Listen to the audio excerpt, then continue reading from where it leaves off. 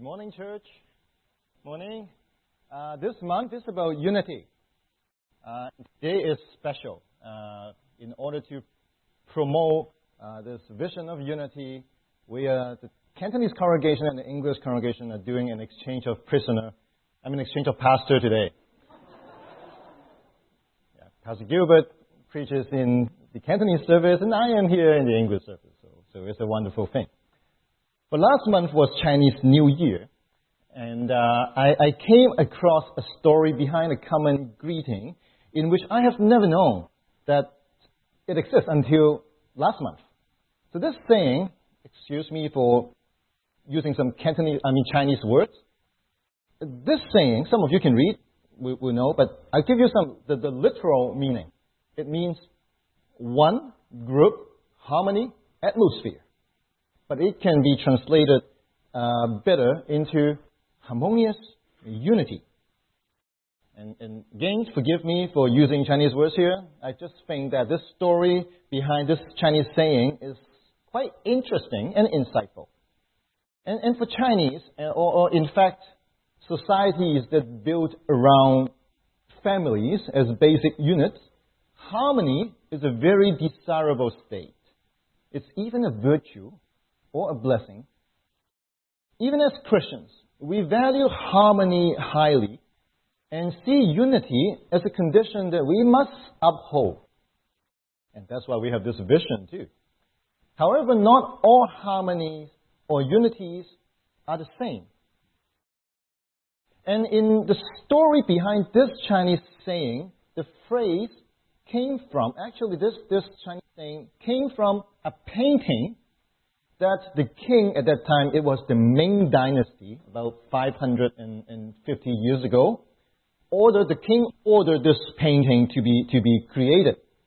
The king ordered a prominent painter at that time to create this painting, which looks like this. A chubby guy. So when you think about harmony, you think about chubby. But don't be fooled. This painting here is not one big round guy. There are, in fact, you know how many people in this painting? There are 3 people in this painting. There is this one, on our left. This is the guy who represents Confucianism. The guy on the right here, he was a prominent figure for Taoism. But there's also a guy in the middle with a big belly. This was actually a famous Buddhist monk at that time.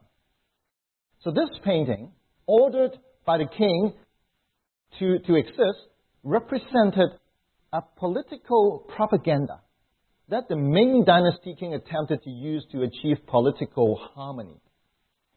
The agenda promoted by this painting was called unification of 3 religions into one, combining 3, Confucianism, Taoism, and Buddhism into one. So the story behind our Chinese New Year greeting was about achieving harmony by compromising your belief. Harmony and unity were more important than doctrinal integrity or the truthfulness of one's faith. It was okay for Confucianism, for Taoism, or for Buddhism, because none of them is monotheistic, like one God, and none of them base their doctrines on revelation only. So you can always add a God, or you can always change stuff. But this is not the case for Christianity. In Christianity, though we acknowledge that unity is something that we must strive for, it's nevertheless not an absolute virtue. In that unity is neither good nor bad in itself. It can be good, but also it can be bad. The goodness of unity doesn't come from unity itself, but from the basis and the goals of our unity. In Jesus' time, the Pharisees and the high priests can be very unified, but their goal was to get rid of Jesus. So even though they had unity, their unity was indeed evil. So unity in itself is not necessarily good or bad. Sometimes it's better to have disunity than unity. At least in disunity, we do not need to compromise what is true to us. So in this month, all three congregations of our church would focus on this topic of unity. In this month, the pastoral team hope that we can learn from the Bible about on what basis are we united on and for what purpose. We need to be united, but not just for the sake of being united. In the New Testament, there are a few very classic passages that reveal God's idea of unity to us. One of those was Ephesians 4, which is our theme passage, Ephesians 4, verse 3. Pastor Gilbert preached already on that topic, on that verse a couple of weeks ago. The other one is John 17, in which the entire chapter forms a prayer of Jesus. And I thank God for this privilege to preach to you for 2 consecutive weeks on this enormously valuable passage. So now why don't we listen to God's Word and see how Jesus prayed for us. John 17 is going to be read by Emily to us. We're not going to read the whole thing. It's 26 verses here. We're just going to read the first 19 verses. Okay, Emily?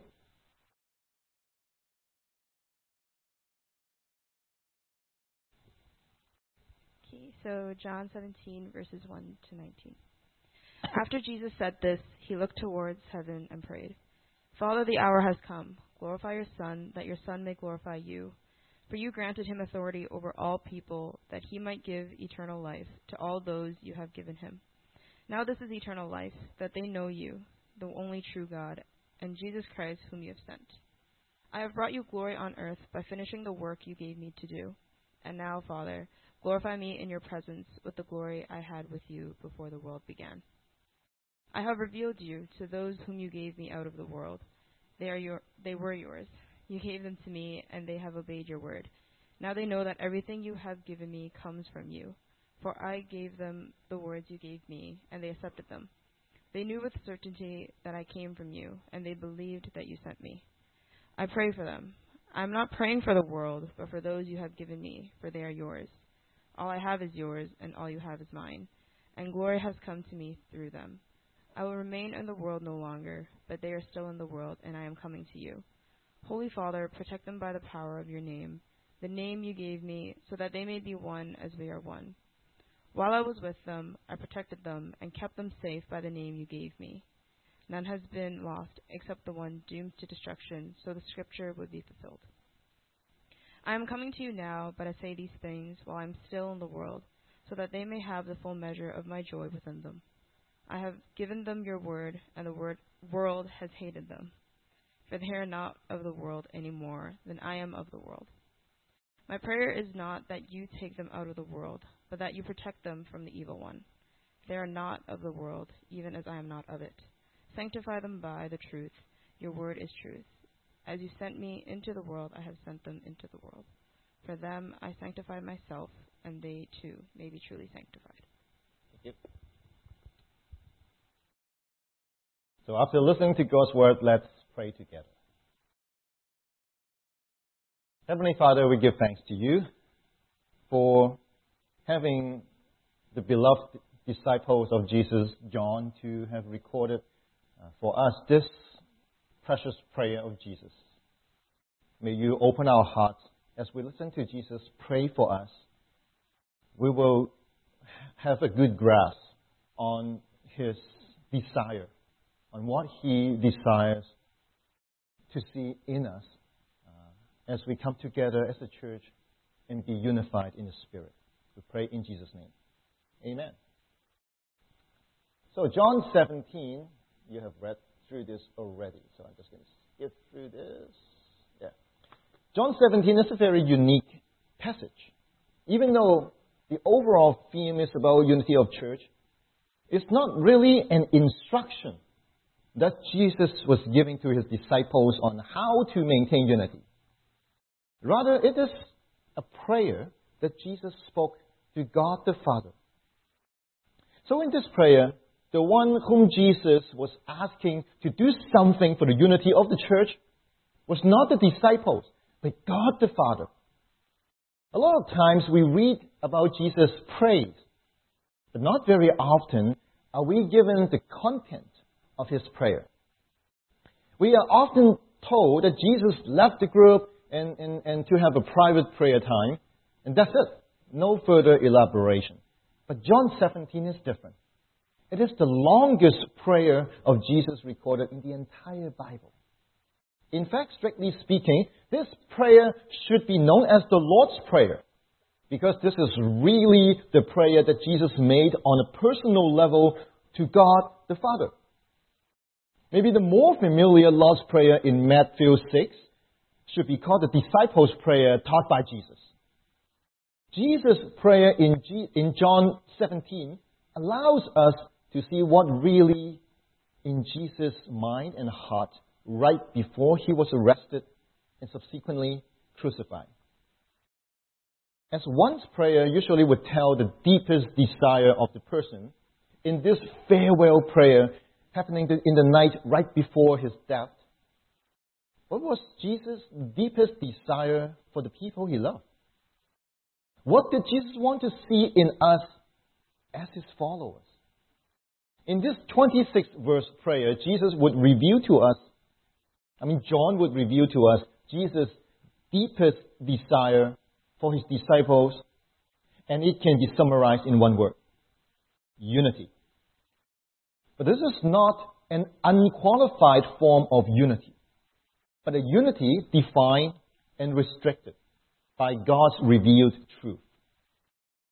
Jesus' prayer can be divided quite clearly into three sections in this whole chapter. In the onset, Jesus prayed for himself. Then in the middle, the longest section, Jesus prayed for his immediate disciples at that time. And lastly, the final 7 verses, Jesus offered prayer for all his future disciples, including all of us here in this generation.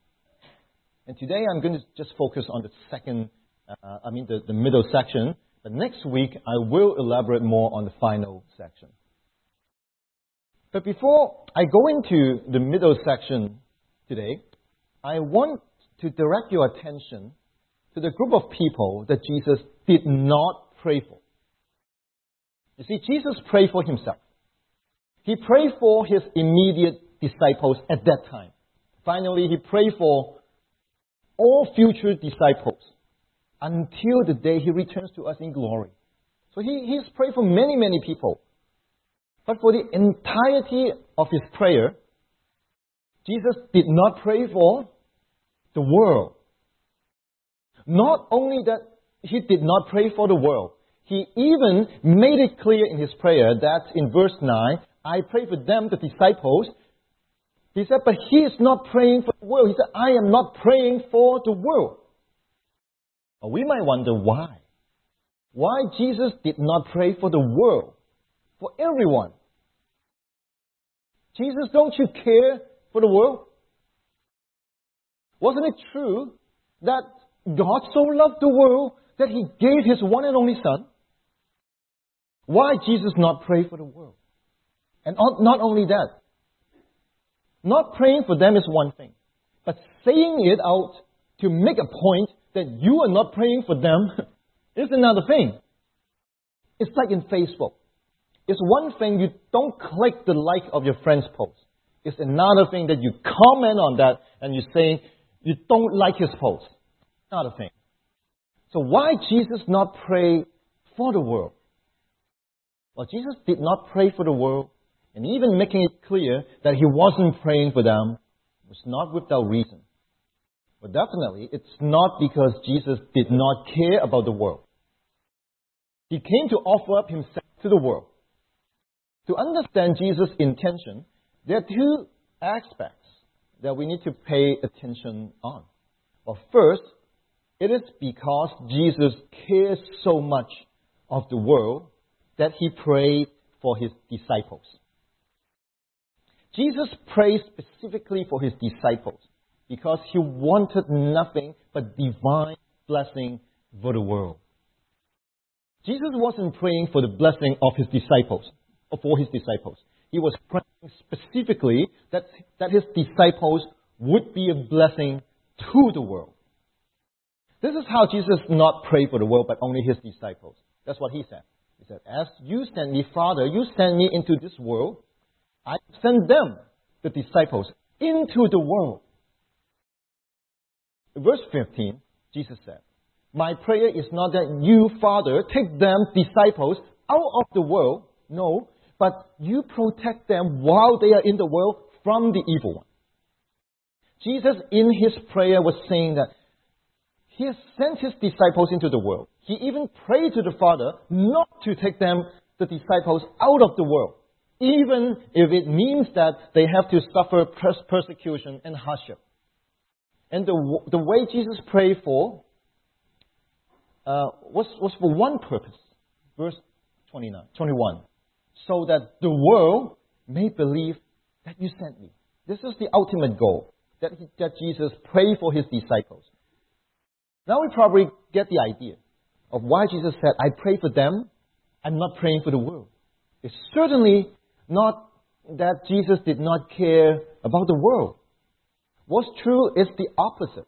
Jesus cares so much about the world so that he prays specifically for his disciples so that they will be the channel of blessings for the world.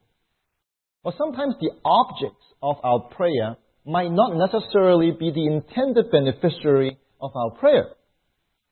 Now, I like to pray for people like Justin Trudeau or Donald Trump. But my ultimate concern is not their own well-being. I pray for them that they will act for the best interest of the people. So in this farewell prayer, Jesus specifically prayed for his disciples because he is so concerned about the well-being of the world. But there is also a second aspect of why Jesus did not pray for the world in his prayer, or in this specific prayer. The reason is that he cannot. In this very specific prayer, Jesus, in fact, cannot pray for the world. Why? Well, it's because the primary theme of this prayer is about unity. From the unity between Jesus and the Father, to the unity between Jesus and his disciples, to the unity among all disciples. This is the theme of this prayer. In verse 11, Jesus says, Holy Father, protect them, disciples, by the power of your name, the name you gave me, so that they, the disciples, may be one, as we are one. In this prayer of unity, Jesus cannot pray for the world. We need to understand first that the word world in the gospel is never a neutral word. The world, from the biblical worldview, is evil. John said it loud and clear. In his letter, 1 John chapter 2, John said, Do not love the world or anything in the world. If anyone loves the world, the love of the Father is not in him. For everything in the world, including the cravings of sinful man, the lust of his eyes, and the boasting of what he has and does, comes not from the Father, but from the world. This is not Merriam-Webster's definition of the word. This is not Wikipedia's explanation of the world. It is the Bible's view, or God's view of the world we are living in. It is a system organized itself in opposition to God. It is a group of people who cannot save themselves, but desperately in need of salvation. Therefore, as Jesus prayed about unity, he cannot pray for the world. How can Jesus pray for the unity of the world? For the world to be saved, their unity in worldly desires and sins must be broken up.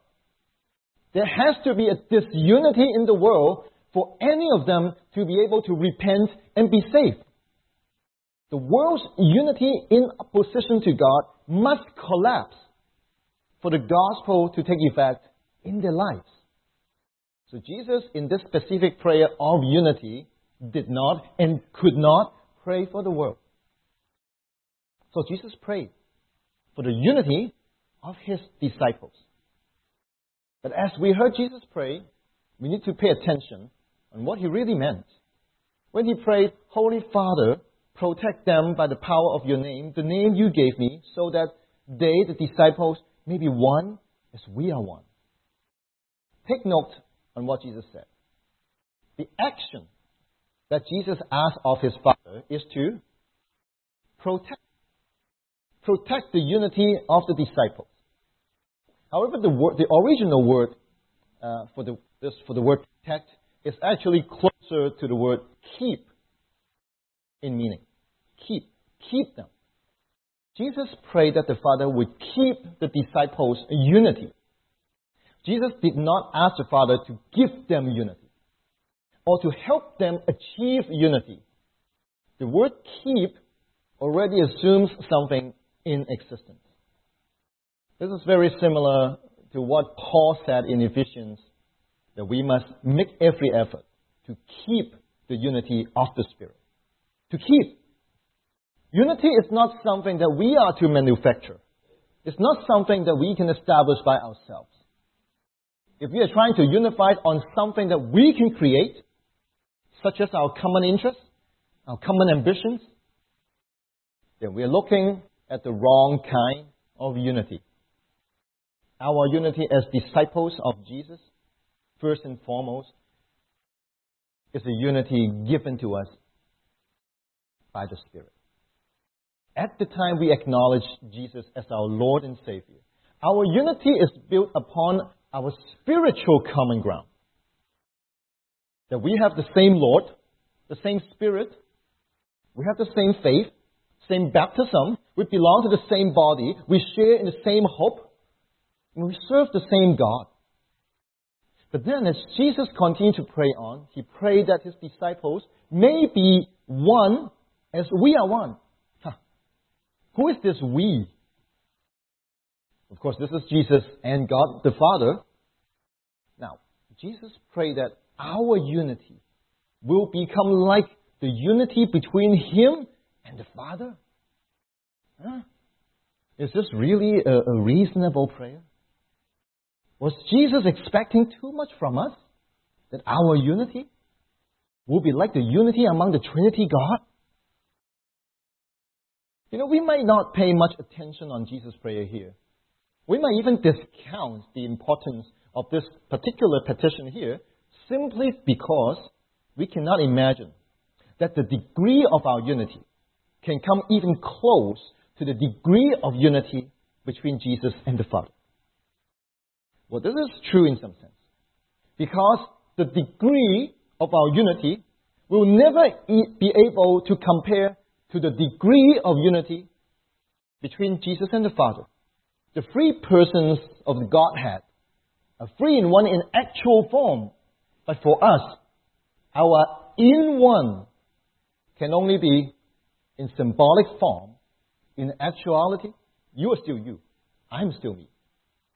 But if we think that Jesus prayed that our degree of unity will be like the degree of the unity between Him and the Father, then that's exactly where we got it wrong.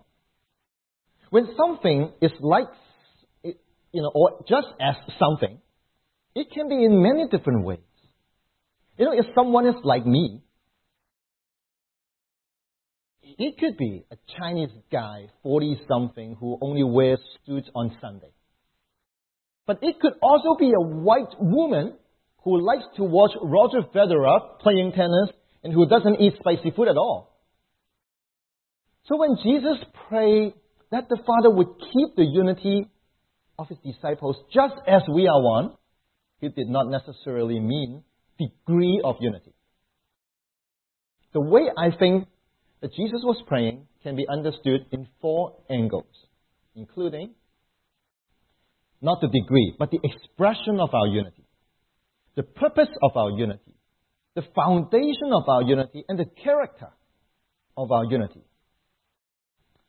And I'll do this one by one. But first of all, let's take a look at the expression of our unity. How do we express our unity should mimic the way Jesus expresses the unity between Him and the Father. Well, first, we would all know that the most basic form of expression of unity is love. As disciples of Jesus, if we are to keep the unity in the Spirit, we must love each other. Also in the Gospel of John, Jesus once said in chapter 13, "A new command I give you, love one another. As I have loved you, so you must love one another. By this all men, the world, will know that you are my disciples if you love one another." Still, love can be anything if we don't further define it. Love means different things to different people. Someone might show love by offering gifts. Others might show love by giving compliment. There's a Chinese saying, "I love, therefore I beat you up." That's old-style parenting, right? I'm not encouraging it, okay? You can't do that in Canada. The Ministry of Children would just take your kid away. So now, Jesus expresses love in His unity with the Father. How does He do that?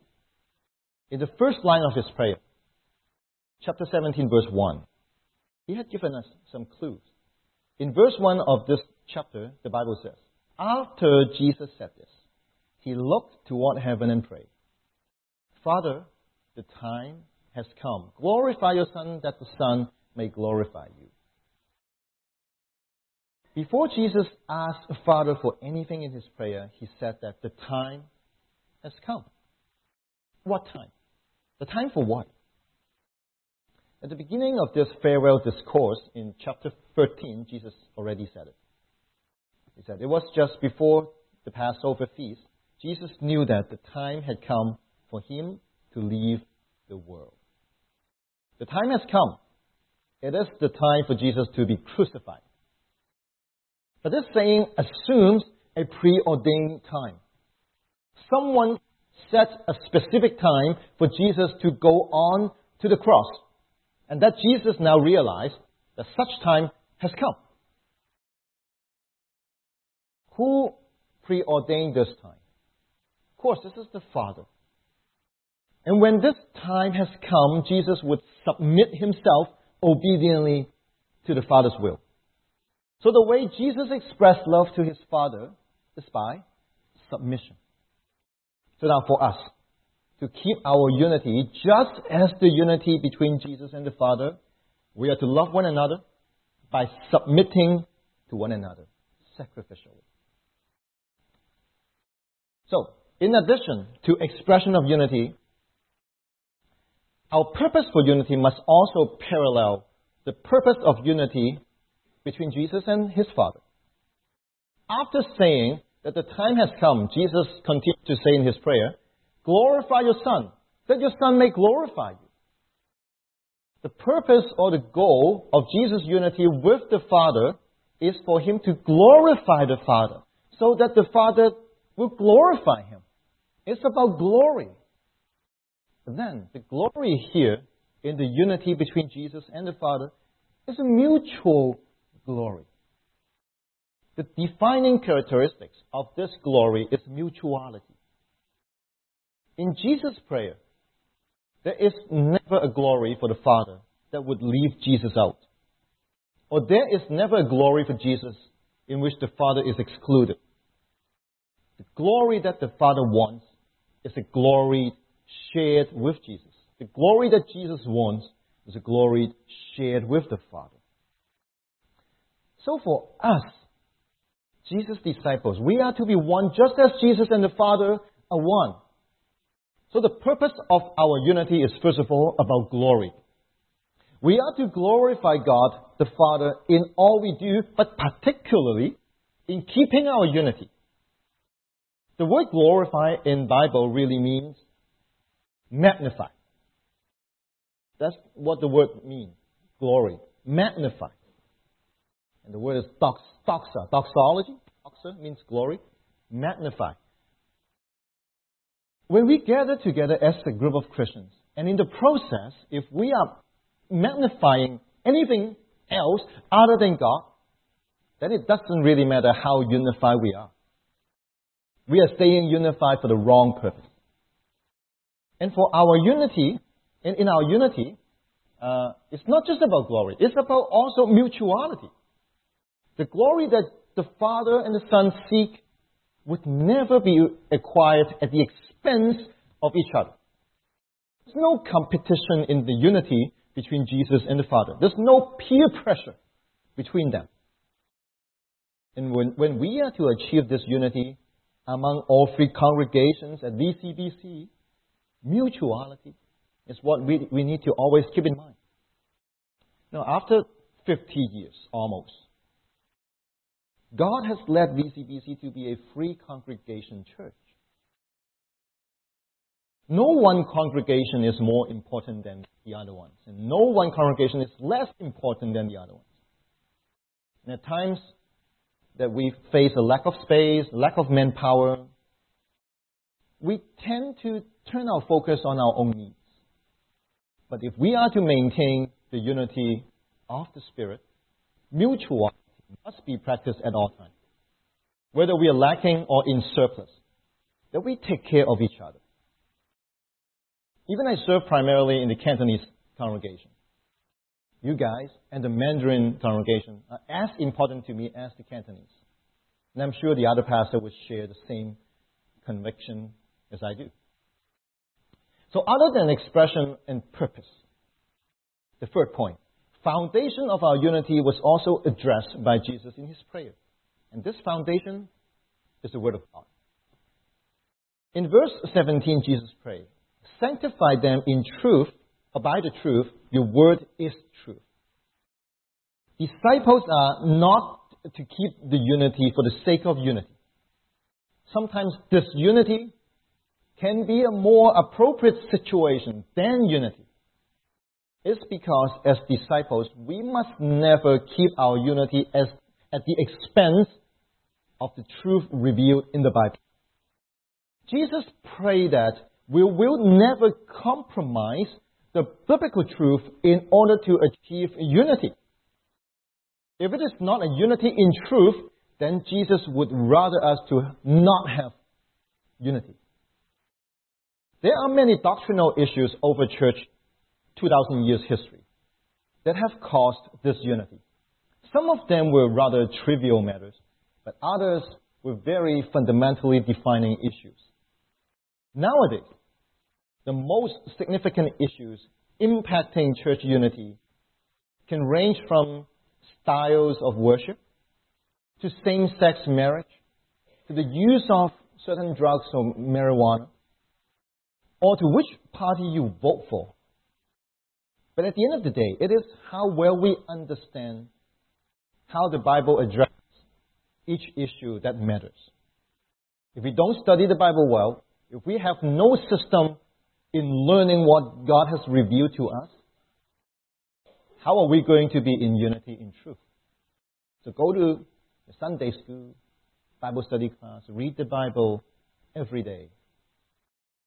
God's Word has laid out a framework showing us in what area we must strive for unity, but in what area we are to separate ourselves. Which brings us to my last point here in today's message, the character of our unity. The character of our unity is described as sanctification in Jesus' prayer. In verse 17 and 19, he prayed, sanctify them by the truth. Your word is truth. For them I sanctify myself, that they too may be truly sanctified. Sanctification, which refers to the process in achieving holiness, characterizes our unity.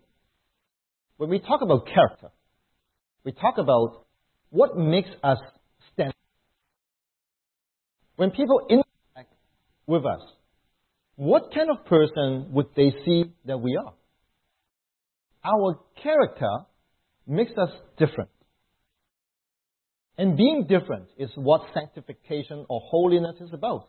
Holiness essentially means being set apart from the world to God. We are to be like God, and we are to be unlike the world. So if we are to keep the unity in spirit, do we relate to each other just as any organization in the world?